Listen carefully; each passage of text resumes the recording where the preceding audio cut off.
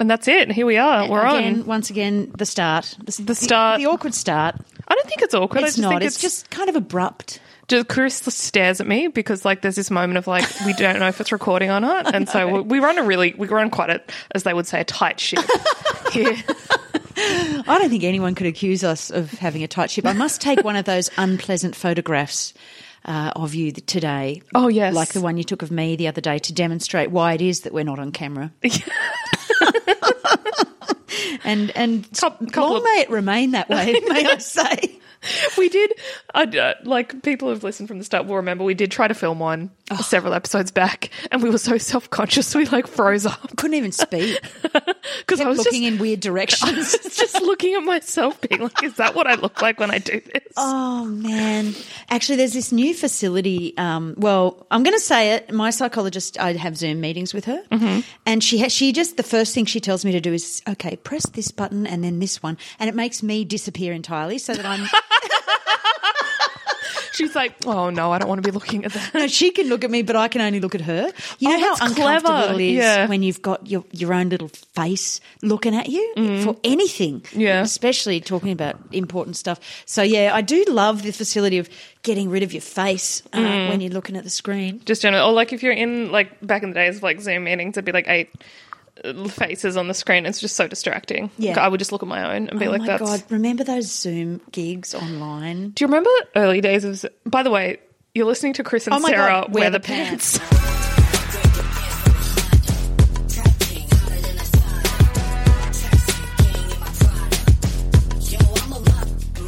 Wow, that was a very involved. Like we got into it before we started. Would we describe it as a cold open? Yeah, I don't know what it was. Was it lukewarm open? Loose open. It was a loose I just remember that, and I'm going to come off like an idiot here, but like I just remember there was those early days where all the comedians were like, we need to support each other through this, let's have weekly workshop Zooms. Yep. And I'm like, I can't imagine anything worse than workshopping material on Zoom with people I don't know. Yeah. You know what? I did enjoy those online gigs though. I used to run one. You did? Yeah, and I enjoyed it. They paid really well. I did so many like Zoom corporates, and you would literally like just do them, close your computer and be like, well, that's my work done for the day. Yeah. Yeah. I didn't get any that paid well. I just did the open mic stuff, and it was fun to have a little audience there and feel connected and stuff. It's funny, isn't it weird? This is 2 episodes now. We've had a little moment of reminiscing about COVID. My favourite Zoom-related thing of COVID was yourself, Heggy, and me workshopping material. Yep. I loved that. I just thought that was so fun. In a small group, I think it's really, really good. Yep. You got to pick your punters to work with, don't Absolutely. you? Absolutely. Well, it's a beautiful day here. It is. I'm wearing a dress. Chris is wearing a cardigan. It's business as usual. Tracky Dax, that's where it is. I'm going to jump into a pants moment because I thought it would be hard to think of one, but I've been adminning myself into oblivion. I've been organising the bejazzes out of my life. Yeah. And I have to tell you, I'm feeling quite adult. Great. What kind of admin are we talking? Just sort of... booking things? Yeah, booking things, tying off loose ends, doing things with services, Oh, God, I've got the... gas, electricity, NBN, that type of thing. I've got the longest list of, like, admin to do, and I've told myself I have to take, like, 3 days to do it. I could do it all in an afternoon. Yep. But, like, things like getting a new passport. Oh. Like, there's a few steps involved. Oh, yes, there are. Yeah. God, it's satisfying when you get a new passport, though. You know that job's done for at least 5 to 10 years, depending on what you chose. No, I'm not looking forward to the picture element of it, though. Yeah. Yep. Because it's like that's it for 10 years. I know. My licence, the one before this one was even worse, but this one's bloody bad. Is it? Yeah. Does it look like I look hungover. Does it look like the bodies were found in your trunk kind of thing? Yeah. I always look like a really edgy female serial killer. I think that's what I look like, and I look seedy and untrustworthy. And then when that picture pops up in the news, people are like, "Yeah, that makes sense." I look like that woman from Monster or whatever that Charlize Theron played. That she ugged up for, that she literally wore fake teeth and fake skin. Yes. Yes, I look like her. I just had a glimpse of it in my mind's eye, and that's exactly what it was. I don't know why. I don't know what I did, but 10 years ago when I got my last passport, I look orange. I think I really remember that era when we'd all wear that really thick foundation. Yeah. I was then. And I'm like, and really thick eyeliner. I don't know what I was doing. I was just like, I look like a drug smuggler. Yeah, like it's in that interesting picture. How much... and that wasn't for any other reason than the seediness of that picture. Right. Like I've like really thickly outlined it was back when I used to not know how to do makeup. So I have really thick outline. I think I just went really heavy because I'm like, this will look really good. And then it came out and I looked dead behind the eyes. Oof. But like still very foundationed. I've gone through so many phases for makeup. So many, you know, and I have a lot of eyeshadow colours. You do. I think too many. Honestly, I have too much of a lot of things, it seems. But, yeah, makeup phases, like the thick foundation, the heavy eye stuff. The grey smoky eyes, and you kind of like look back on it and you're like, that did nothing. I look like a raccoon, you know? Exactly. And I've never been a bold lip girl because I have no lips. My dad is virtually a Muppet. He's Which one? I only have one dad. No, which Muppet? Any of them, if you look at a Muppet, except for the woman that was the drummer with the big lips, and Miss Piggy, most of the blokes, no lips. See, Miss Piggy is my reference. So so not the chick Muppets. It literally goes from like face to mouth. Yeah. Yep, that's it. Okay. So there's no lip. I mean, I would argue that you have lips. They're very small, Sarah, and I've been told by other women. Now, isn't this an interesting thing? What? Yeah, no, what did they hold say? up. So my mate, I have a lovely mate, that my first ever friend in comedy, Edwina, she told me once that I think it was her mother or someone at the shops said, women with thin lips should never wear bold lipstick. Oh, God. So that when she told me that, I went, note to self. And isn't it fun? I don't know, do you ever have that where someone somewhere has said something about what you should and shouldn't wear and you sort of take it to heart? Yes, absolutely. But it makes no sense and you should give them no authority. Absolutely, yes. Do you have one that comes to the top of your head? I mean, in high school I remember blue and green should never be seen, but that's just a generic one. I don't know what that – I've never heard of that. That's a dumb as shit because blue and green look great together. I would argue they do. I can't think of one immediately, but I have like really large features. Like quite like problematically theatrical features. So like I can't it's hard to conceal what I'm thinking. Me too. Like if I'm bored, I look bored. I look like I want to kill everyone. I'm like okay, I've got one. This is a tough one to say. I have very strong thighs, let's put it that way. And once I was at a tea party with my mum and her sister, Auntie Jill. Like when you were a kid? No, I was probably mid-40s, mate. Early 40s. It was an afternoon tea. The tea party thing made me feel like tea. I think it was for my mum's 70th or something. Anyway, we were sitting at my godmother's house, actually, sitting around, and my Auntie Jill called me over, and notoriously interesting person, my Auntie Jill. I'm going to leave that there. Interesting as in like colourful. Complicated. Colourful. Yeah, a little bit can be zesty, I think is probably a good descriptor. And she called me over and just said, let me have a feel of this fabric on your pants. And she felt the fabric and then she turned to everyone in the tea party and just went, Christine's always had very large thighs. In what fucking world is that acceptable, Auntie Jill?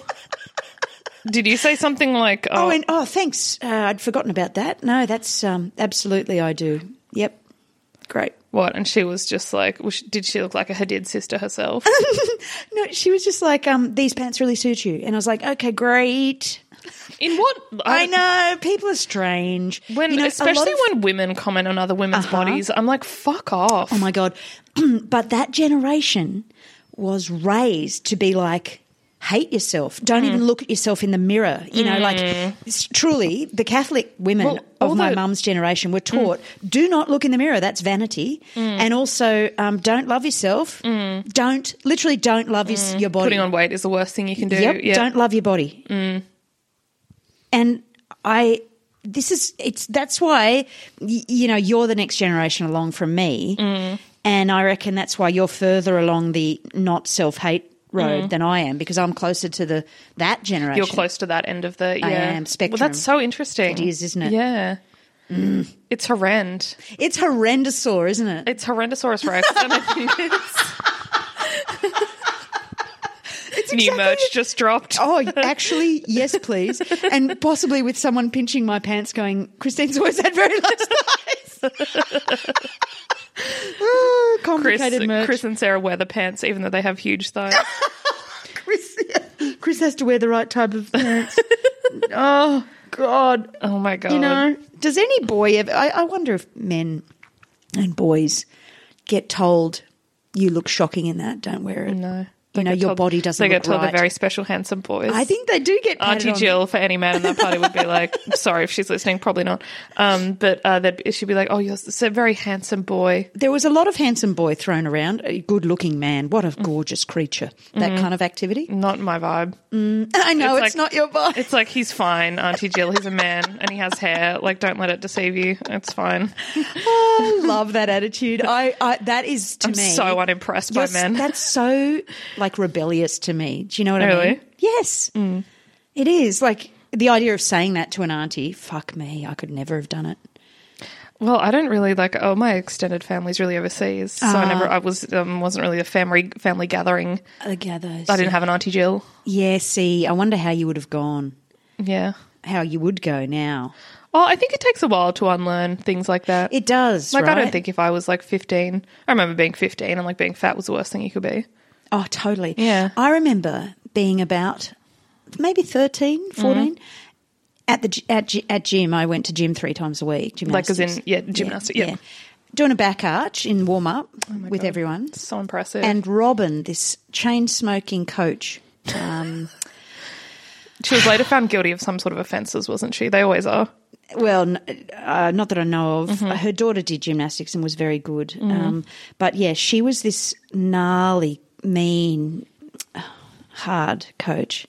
And I'll never forget what she said to me this day. I was doing this back arch. She goes, oh, so you do have ribs. So, okay. That's what we're working with. Oh, my God. Right? It's like literally... It's really hard not to hear that. It's awful. You know, to unhear that. Yeah.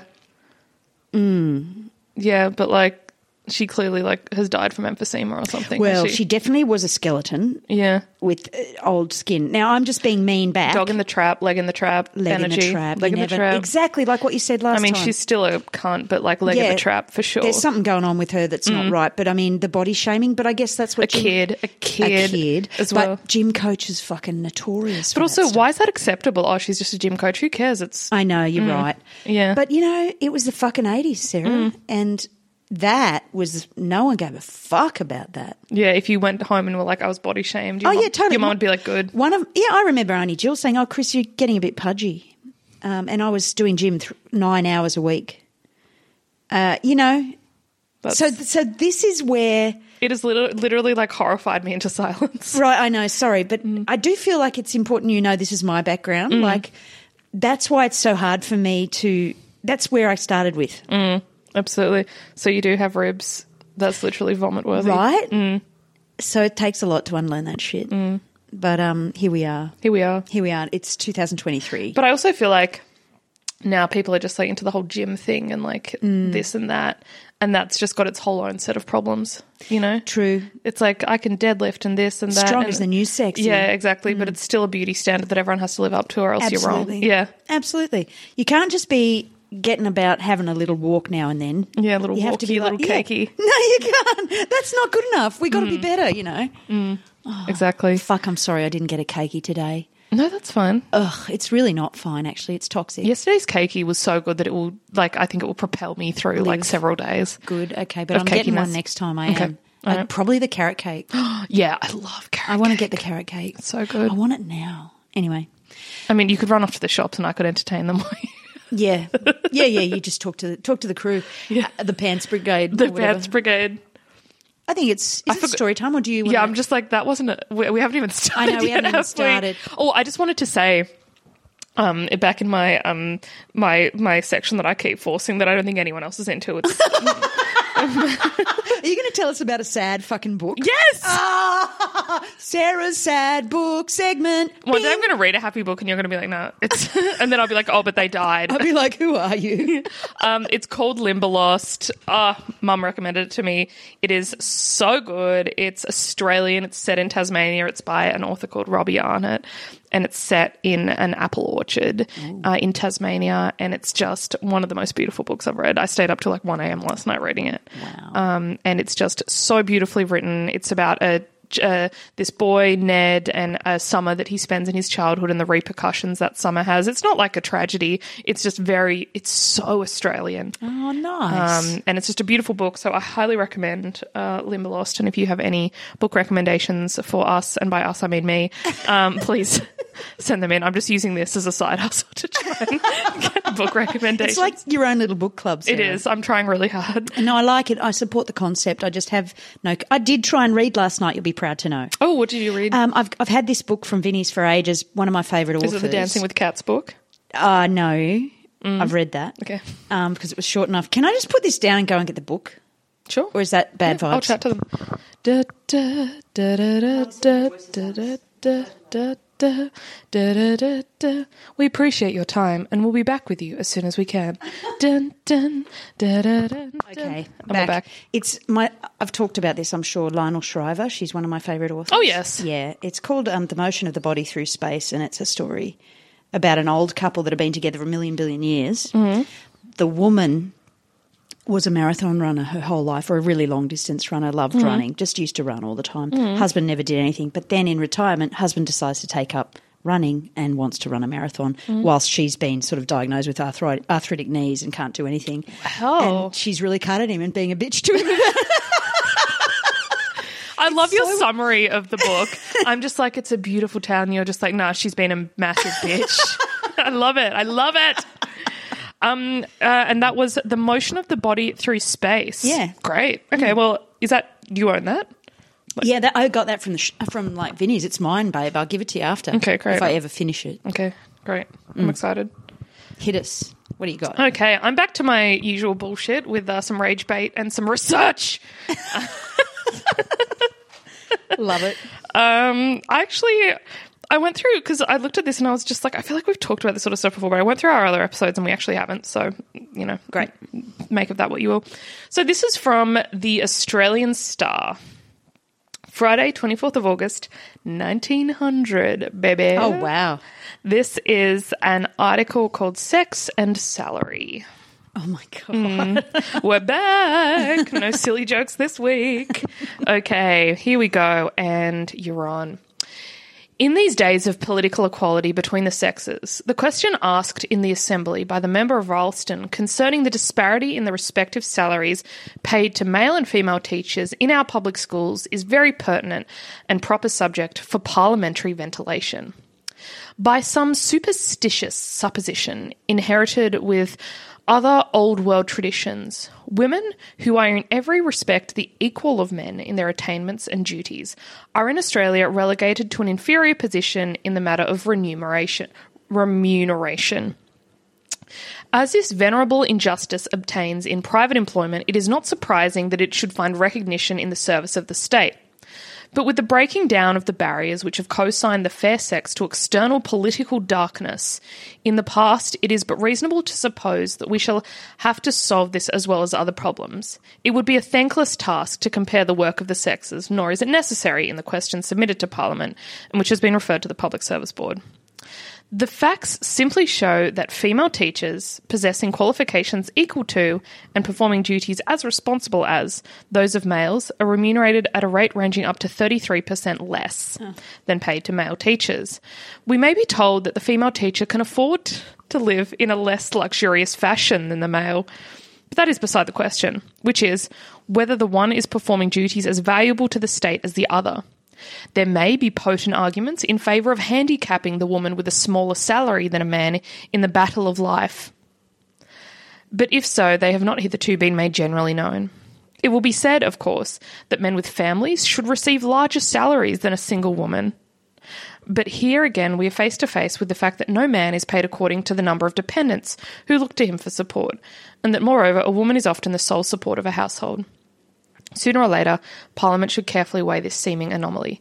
A great opportunity presents itself for a movement more important in its consequences than that of adult franchise. The legislature should not let it pass.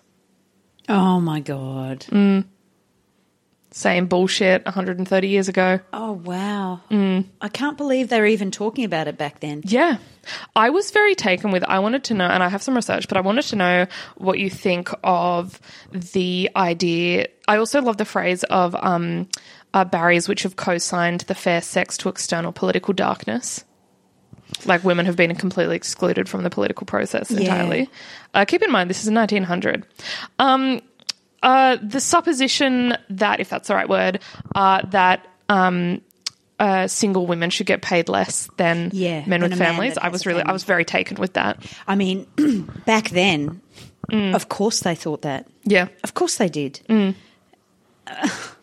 I can't imagine that they even considered they had to talk about it. Like, it would have been a given.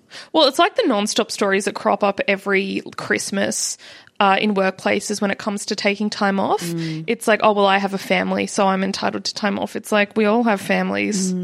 In Canberra, you know, there's a lot of Australian government like stuff departments, right?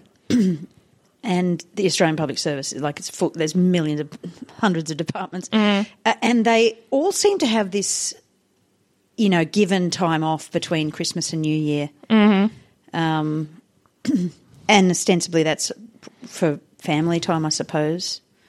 Really good conditions in the public service. Very much. They really do care for people's mental health and physical health and families. I think the bar is just so low that we're just like, oh, they get some time off over Christmas. How humane. Yeah, I know.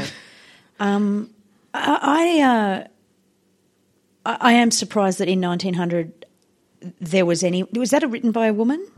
It does not say. It doesn't say, but I don't know. I honestly couldn't tell you. Normally they were written by a man or a matronly woman, but this one could have just been written by someone. Neutral. Yeah, it was a bit neutral.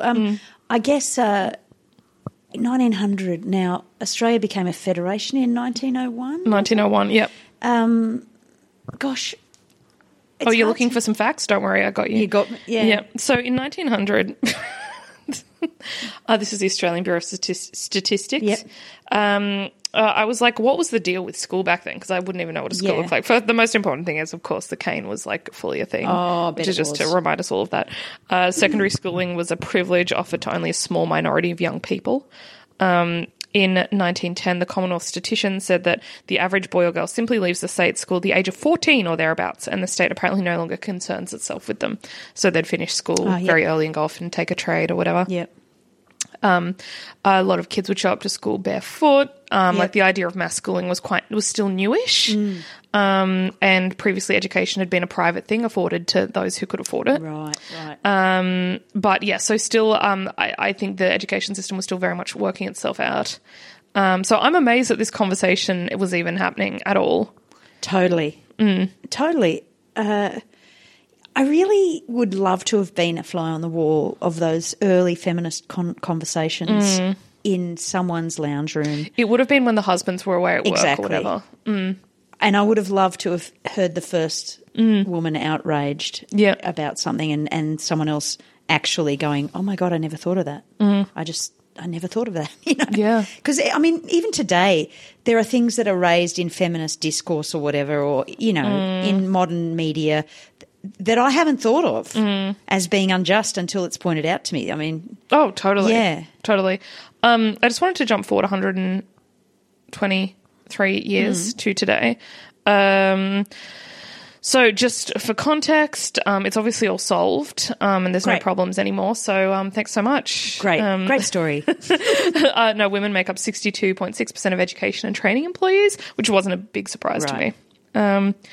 But the gender pay gap is one of the lowest. It's still 9.3%. So male teachers still get paid a reasonable amount more than female teachers, and female teachers tend to be concentrated in lower level and part-time roles, which is possibly one of the explanations for that. But the current gender pay gap across all industries in Australia is 22.8. Oh, man. So teaching is quite low compared to the others, but that is still a thing. Do you remember your primary school teachers? Did you have any? This was what I was going to ask. Did you have any horror shows or any absolute favourites? I had a good run, because I was in international school for most of it, and I was in North Carolina for 1 year of it for first grade, and I had Mrs. Jones, and I remember her fondly. Oh, yeah, I remember her very well. Short hair, always wore slacks. Yep. Just a tough-looking bird. But was she super nice? She was super nice to me because she knew I was just in for a year and I didn't know anyone and I had a weird accent. In India, when I was at the international school, I loved my teachers. There was not a shit one among them. They were all just...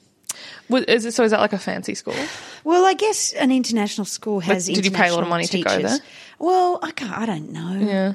I don't know. I have no reference for what an international school is. I actually don't know because I never sent my kids to an international school, but... You go to school with kids from all around the world because their parents work in that community and want their kids to have an education that can then transport back to home countries or whatever. And this is an accepted, measure of education internationally. So that's the reason you do it. And so and the thing too is they're usually very small schools, so you actually you hang out with people in other grades. Yeah. So not only are you talking to people, hanging out with mates That's that a big deal, from different countries, speaking different languages at home, eating different food, but they are also different ages, and you it's like this weird cult. I kind of love that. I think it was brilliant. That would be such an interesting way to learn. It was. I remember playing British Bulldog, like this chasing game, and all sorts of games at lunch. Everyone from first grade all the way up to like year 7. That sounds idyllic. I loved it. And that's primary school. What about high school? High school, I was at Canberra High in Canberra, public school, and there were probably a few key teachers that I loved.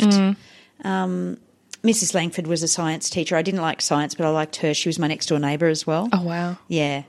Very small town. It was small, it's that kind of vibe. It's always nice when you know one of the teachers. Have you ever had that situation? Yeah. Like from somewhere outside of the school? I went to primary school and half of high school in a small country town. Where was this? Musselbrook. Yeah.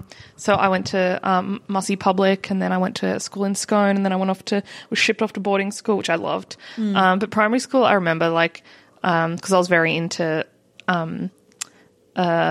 reading. Mum always tells the story that I rocked up to kindergarten and I could read, like I was just reading books because my older brother learned how to read and I was like, I want to do that. That looks sick.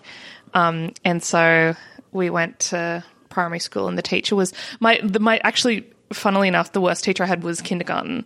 Like, as in, she just wasn't super nice. But we rocked up and Mum's just like, oh, just so you know, Sarah can read. And she's like, that's ridiculous. No one can read. Mum's like, she can read. Oh boy, can she read. Yeah. And then, she won't stop reading. Yeah. And then halfway through the year, the teacher called Mum in and was like, did you know Sarah can read? Oh. And Mum's like, oh God. Might have mentioned. But then from there, it was a public primary school. I loved all my teachers. Yeah. And they just they were super lovely. I had, I could probably almost remember all their names, but I was always put in the composite classes and just given my own stuff to do. Yeah. Which was heaps of fun. Yeah, nice. And then my most influential teacher was actually at the school I went to in Sydney, and she was my legal studies teacher, and I loved her so much. She's the reason I studied law. She's just so great. And then she sort of left the school quite abruptly, and I just burst into tears the day she left. And I kept in touch with her, and then sort of lost touch. And I really wish I didn't. Yeah. But I remember the last time I heard from her was the day Obama got elected for the first time, because we'd always talk about, not politics, but that sort of stuff. Yeah. And then she messaged me and she was just like, we're so lucky to be alive to see this. Oh. And I remember it so vividly. What a lovely, that's a goosebumps moment. That's really sweet. Yeah, her name's Miss Faye. Oh, and we had a replacement teacher who was a lawyer who was also trained to be a teacher, and I was just really horrible to her because she wasn't Miss Faye. Yeah, because she wasn't Miss Faye. It was fine. I got a really good mark at everything, but I just, when you look back and you're like, oh, so stupid. Yeah, because you're a kid. Yeah. I have to say there's my best friend when I was growing up in India, across the road, Claire Patterson, her parents were both teachers. So Mrs. Patterson. I just love that we're dropping full names. I have to. So Neil and Kay. Neil was the principal. Oh, wow. And when I left. Of your school. Yeah, in Hyderabad. And when I left India, he wrote this like overall summary kind of report just to give to whatever school I was going to in Australia. And I found that a few years ago because I was going through some old papers and I took a photo of it, put it on Insta. I can't remember. I won't be able to find it now. But the quote was basically, you know, Christine is a loving girl who loves the stage, is quick to laugh or something like that, and needs to be kept in a constant state of stimulation. And I'm like, same, babe. Still preach. You know, I actually saw them last year when I went to England and I saw Claire as well. Yeah, it was the best. It is lovely knowing someone. I just love that if you looked at that now, you would just get sent to a child psychologist. Yeah, well, I'd get ADHD medication. like with no question. Yeah, instead of waiting till I was 50. Well, you got it done. I got it done. You got it done. I did. Very proud of you for that. Needs a constant state of stimulation. No, I was always a pleasure to have in class. That was always my thing. I was chatty and a bit of fun. Nice. A little bit of spice. Yeah. Yeah, fuck. Well, that was a great article demonstrating the injustice that happens to women throughout history. Yeah, absolutely. On the gender pay gap. I think as a single woman, I'm happy to be paid less than my male counterparts if they have a family, you know? Yeah, stump up for him. You know, God knows he needs I'll work right through Christmas. I don't have a family. Yeah, exactly. Who cares what you're up to? Yeah, exactly. It's just you. Fucking ridiculous. All right, we'll take a quick break. Quick break. And I'll come back with my story. Absolutely. All right.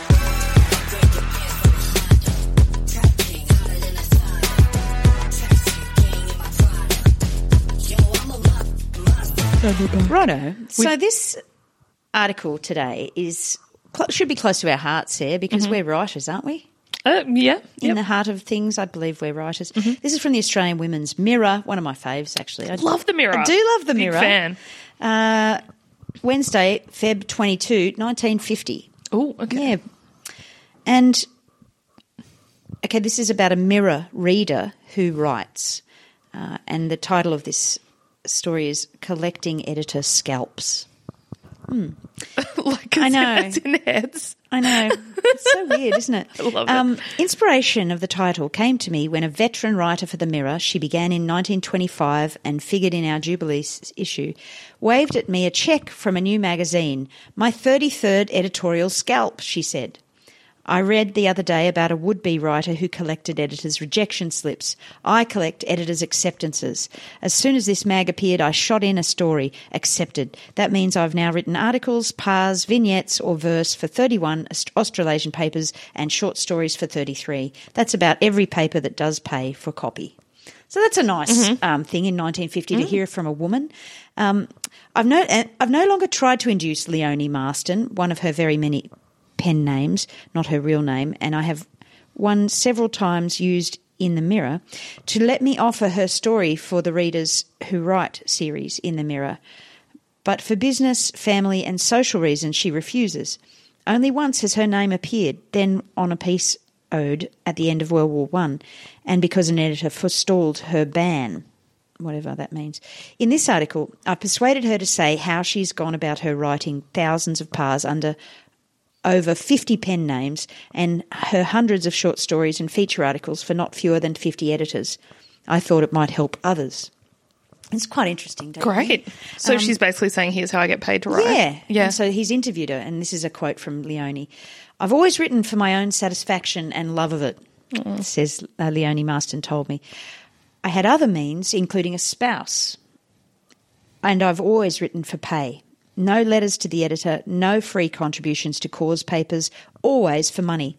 I feel that anything an editor accepts for nothing is being accepted at its only valuation. Yeah. Man. Get all the work you want for free, can't you?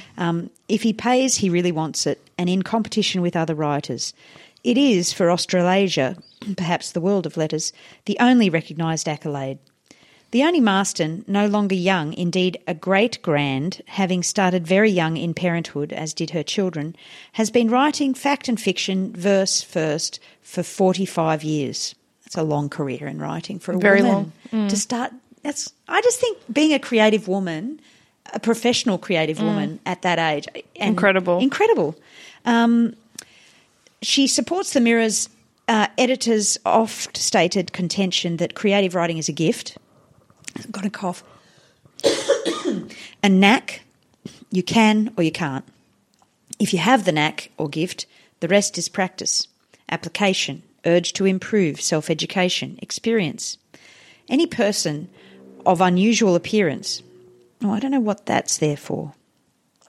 Is it one of those articles that's a bit hard to read because they've transcribed it? Yeah, but I've done the text version. But oh, great. Excuse me. She always could put words on paper, make words spin or sing, right from childhood in England, and practised in her school magazine. And we're back. First ever coughing fit, we just said. Yeah, I just had a coughing fit. I had to drink some water. How ludicrous. Where were we?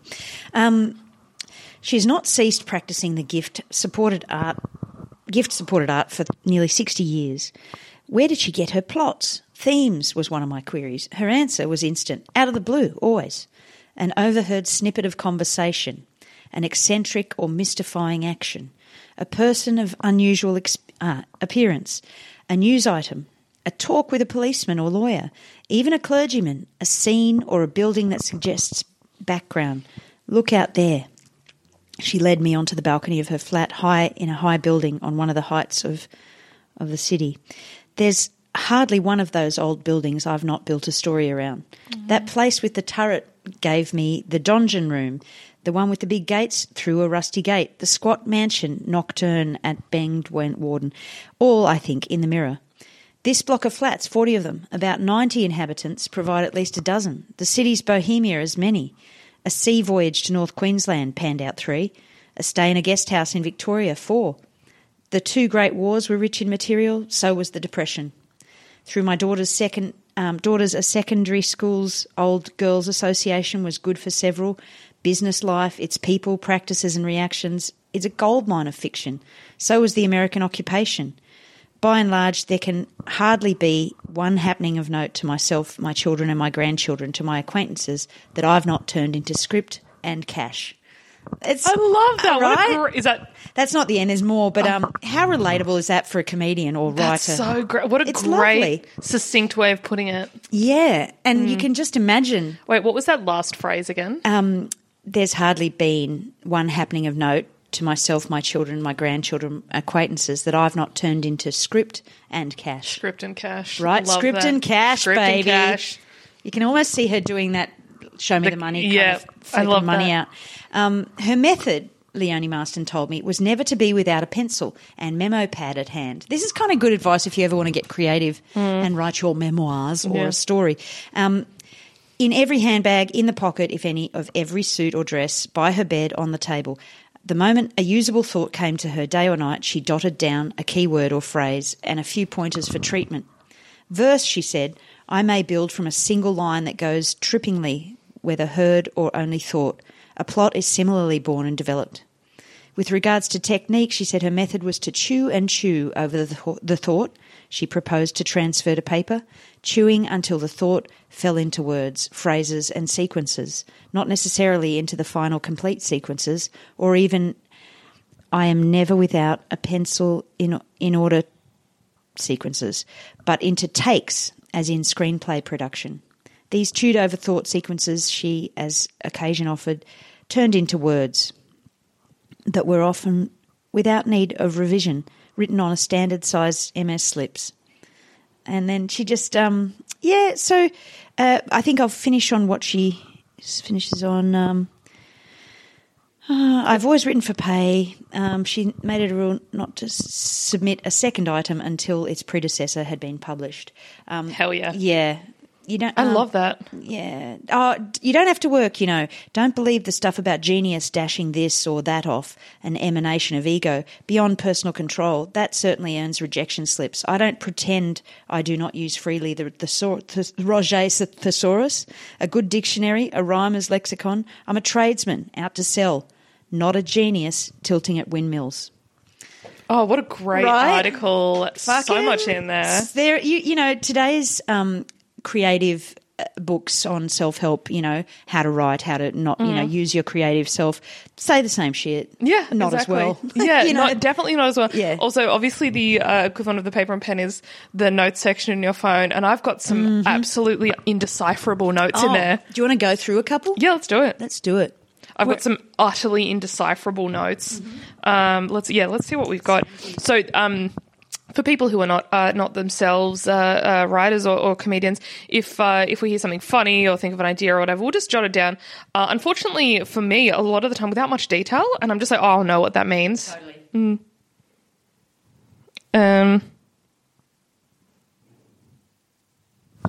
Righto. Oh, okay. I've got a couple here. These actually make a bit of sense. Oh, here's one that doesn't. Tesla logos on my eyes. Tesla logos on your eyes. Yep. Ooh, I don't know what that means. I've got Windings and Comic Sans.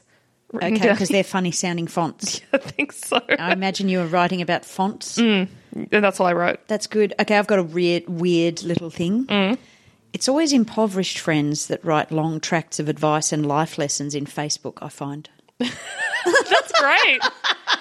I love that. Or it's people who this is now a workshop. Thanks so much for listening, everyone. Or it's people who achieve one thing and they're like, well, when you get here, you'll know. It's kind of like you're just at the beginning, mate. I know.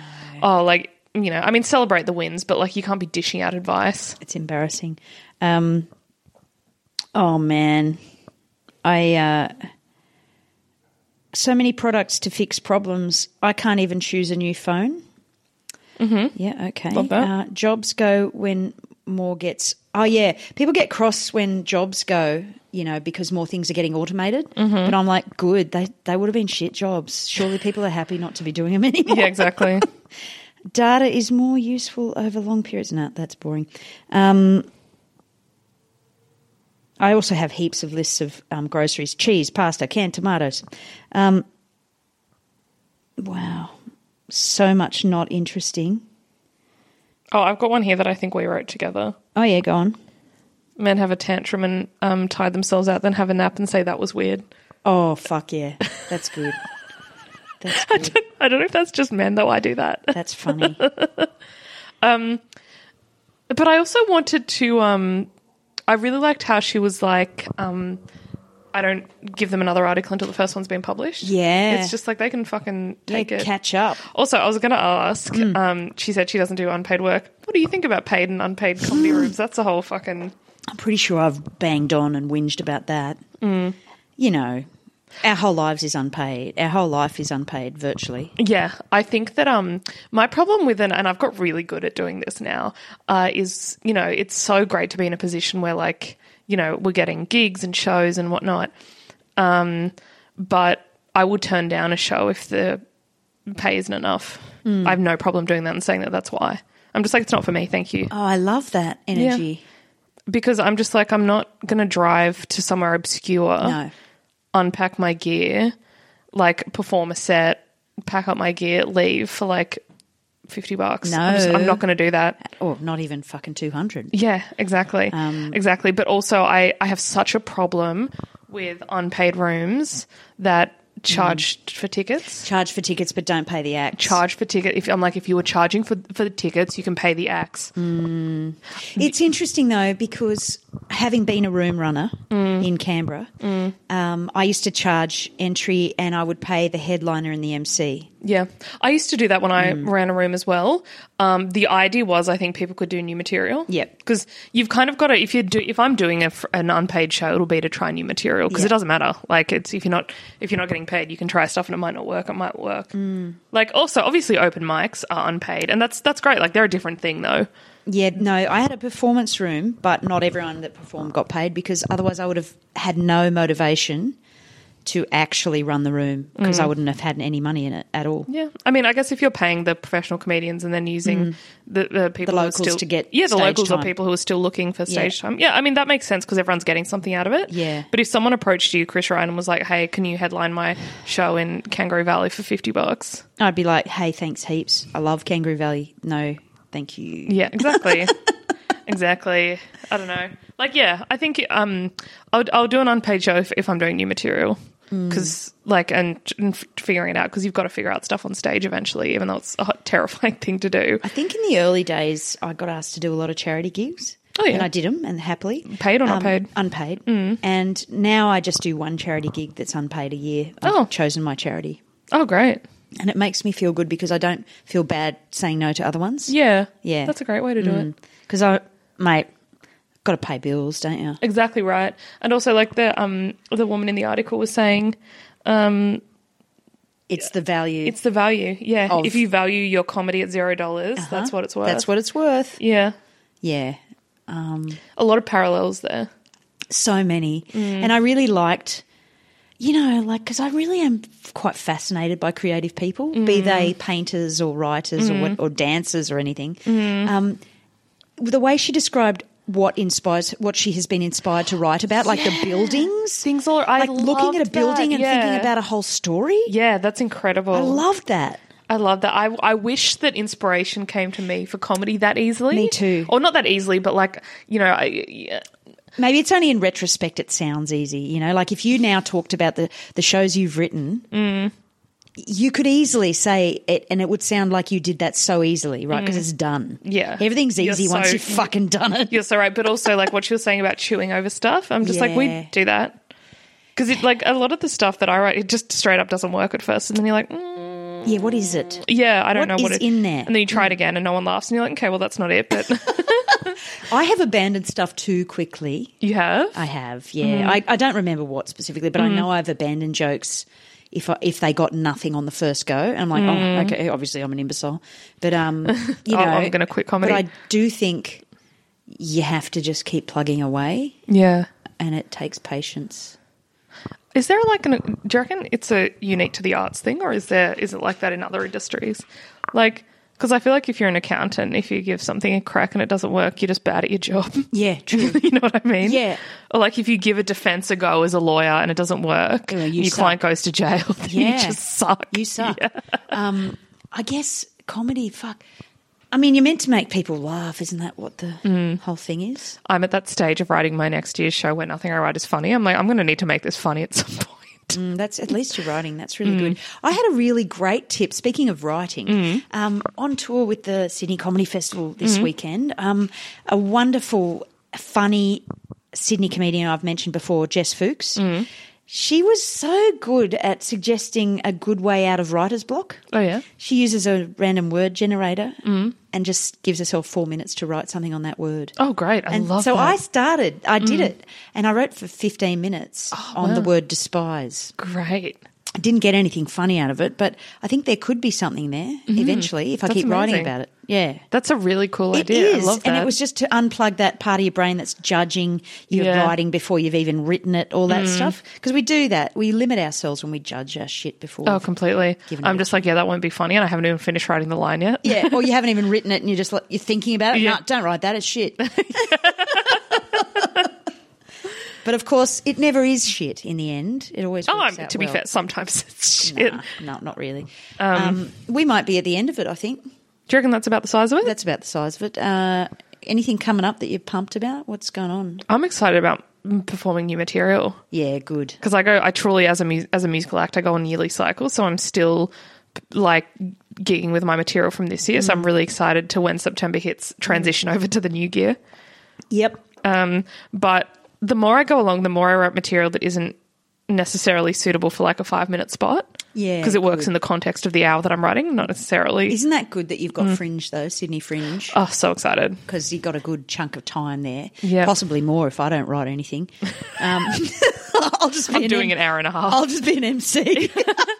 All right, and please welcome your only act for this Oh, my God. No, I reckon, I'll just do some crowd work and then bring you on. Yeah, no, just do 25 minutes of crowd work.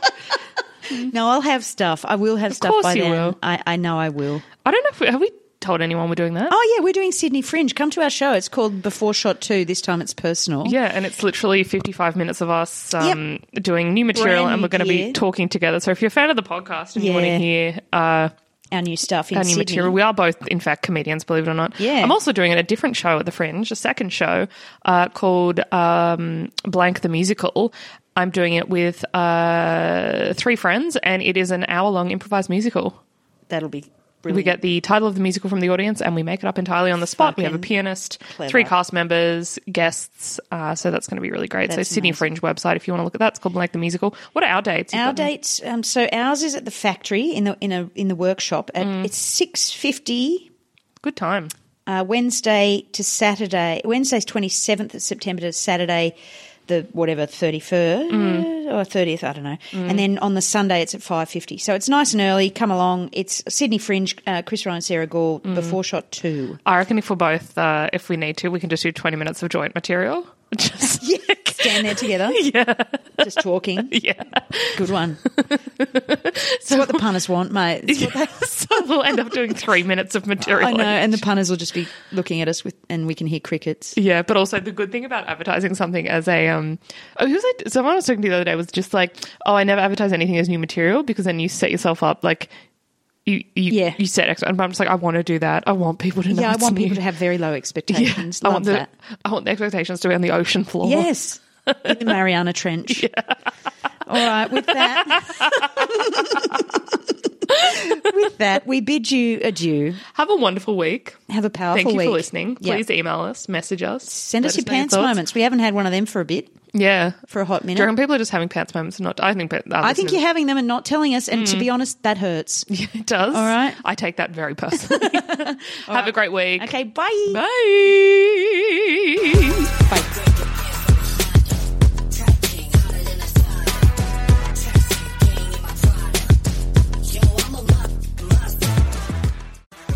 Thanks for listening. This episode was mastered by Tim Duck at Verse Productions. Music by Yosef K and artwork by Century Comedy.